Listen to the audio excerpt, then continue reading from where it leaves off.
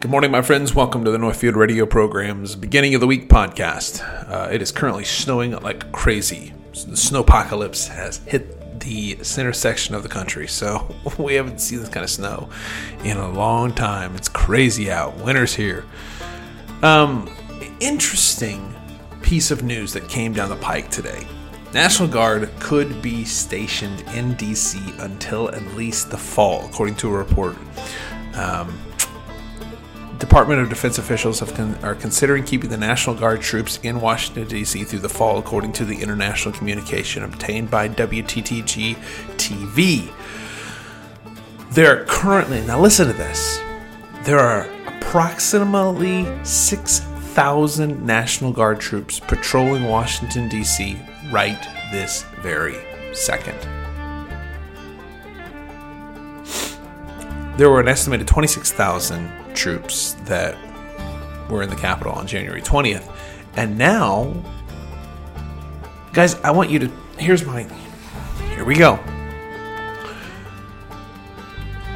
What happened on January 6th was an atrocity. But there's enough evidence now that's been given to us that it wasn't Trump supporters. These were people that were dressed up as Trump supporters that were actually BLM or Antifa. There's enough evidence out there to show that that's the case. Here's my theory. These leftist, Marxist, crazy people seized on an opportunity that was golden for them and took this opportunity to infiltrate the Trump people and stage this insurrection and try to jump through and do all the things that were necessary to get people in the media riled up, which they did. They got everybody in the media riled up, and it's just been nothing but, there's been an insurrection, it was horrible, it was awful, blah, blah, blah, blah, blah, blah, blah. And now they've used this to put in troops. And as part of the article saying that they may be in the Capitol indefinitely. Guys, this is a dictatorship regime type setup where Gaddafi or one of these crazy dictators who puts all this military around them to protect them from the people. Guys, this whole thing has been a setup. Like, this is insane. This is a dark road that we've gone down in our nation. We have now entered the phase in time when, and what's seemingly insane to me is that no one is doing or saying anything. No one's opposing from the conservative right. No one is opposing the amount of military that is just roaming the streets of our capital. Like this. I've been to Managua, Nicaragua. I've been to Nicaragua and seen the military presence. And when they start building statues with soldiers in our state capital, I'm going to be very concerned. I've been down to Nicaragua and seen the military presence. It's there. I mean, it's a communist dictatorship down there. And don't tell me that. I mean, if this was Trump that had been in office less than 100 days and has literally ruled by executive order. If Trump had done this and had 50, almost 60 executive orders in less than 100 days, then the media would be calling him a dictator. And they'd be right. You can't rule. Biden, this is a quote from Biden. If you rule by executive order, you are a dictator. Well, sir, what are you doing? What exactly are you doing right now? You're ruling by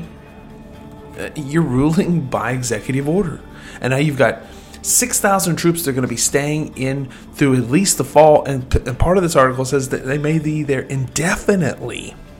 Indefinitely. Like, anybody else see a problem with this? That this could be a problem down the road? Like, you don't... we're a constitutional republic. This is what happens. See, here's the problem. Everybody and their brother says, oh, we're a democracy, we're a democracy, we're a democracy. America is not a democracy. We're a constitutional republic. We are a people ruled by law, not by the will and the whim of people. When you live in a dictatorship, you're run by the whim and will of the mob, the masses. And because there's so much political stuff thrown at us, the average Joe just says, you know what, that guy over there looks like he could probably run this thing better than I could, so you go be my representative. And because we don't care. Like, the average American doesn't care about what takes place in Washington until it affects them. Like, we just, like, what happens in Washington, we don't even think about. And there's so much stuff that goes through the pike that if we knew what was going on, there'd be riots in the streets, like, for real. But because we don't care, and we're just trying to live our lives and keep ourselves afloat in our debt-ridden economy, we're just trying to keep the lights on. So, and the politicians know that, and they use this full well. They use this knowledge full well to their advantage and do whatever they want. And now we've got military guarding them to be able to make sure they could do whatever they want. They've still got fences up. The liberal Democrats say, well, you don't need a wall. We need to stop the wall. In fact, they've stopped the wall construction on the border.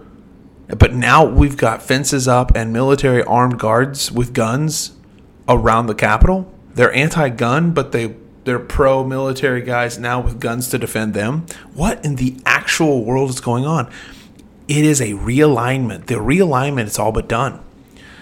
I'll make a prediction, and I'll come back and tell you if I'm wrong, but I think that they're going to move to dismantle the Constitution here soon.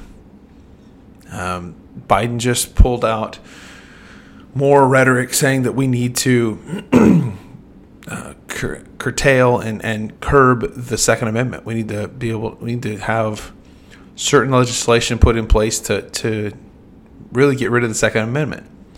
And if you get rid of the Second Amendment, we lose the First Amendment.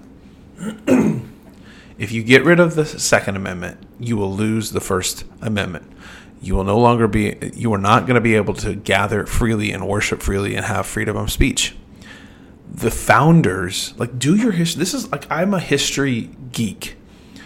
And the reason that we have the Second Amendment is in order to defend the First Amendment. We have God-given right to be able to say what we want, freedom of speech.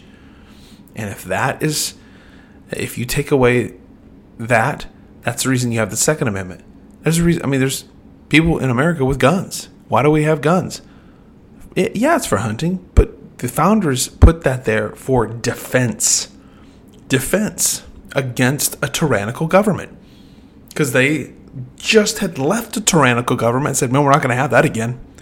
So we're going to put in place the proper amendments and laws that make sure we have freedom of speech to be able to gather and say and worship and do what we please. And number two, if that's ever infringed upon, we've got the Second Amendment. We can take it back. These are God-given rights. And what we're doing is we're giving away the farm because we don't want to pay attention. You guys need to start paying attention to what's going on.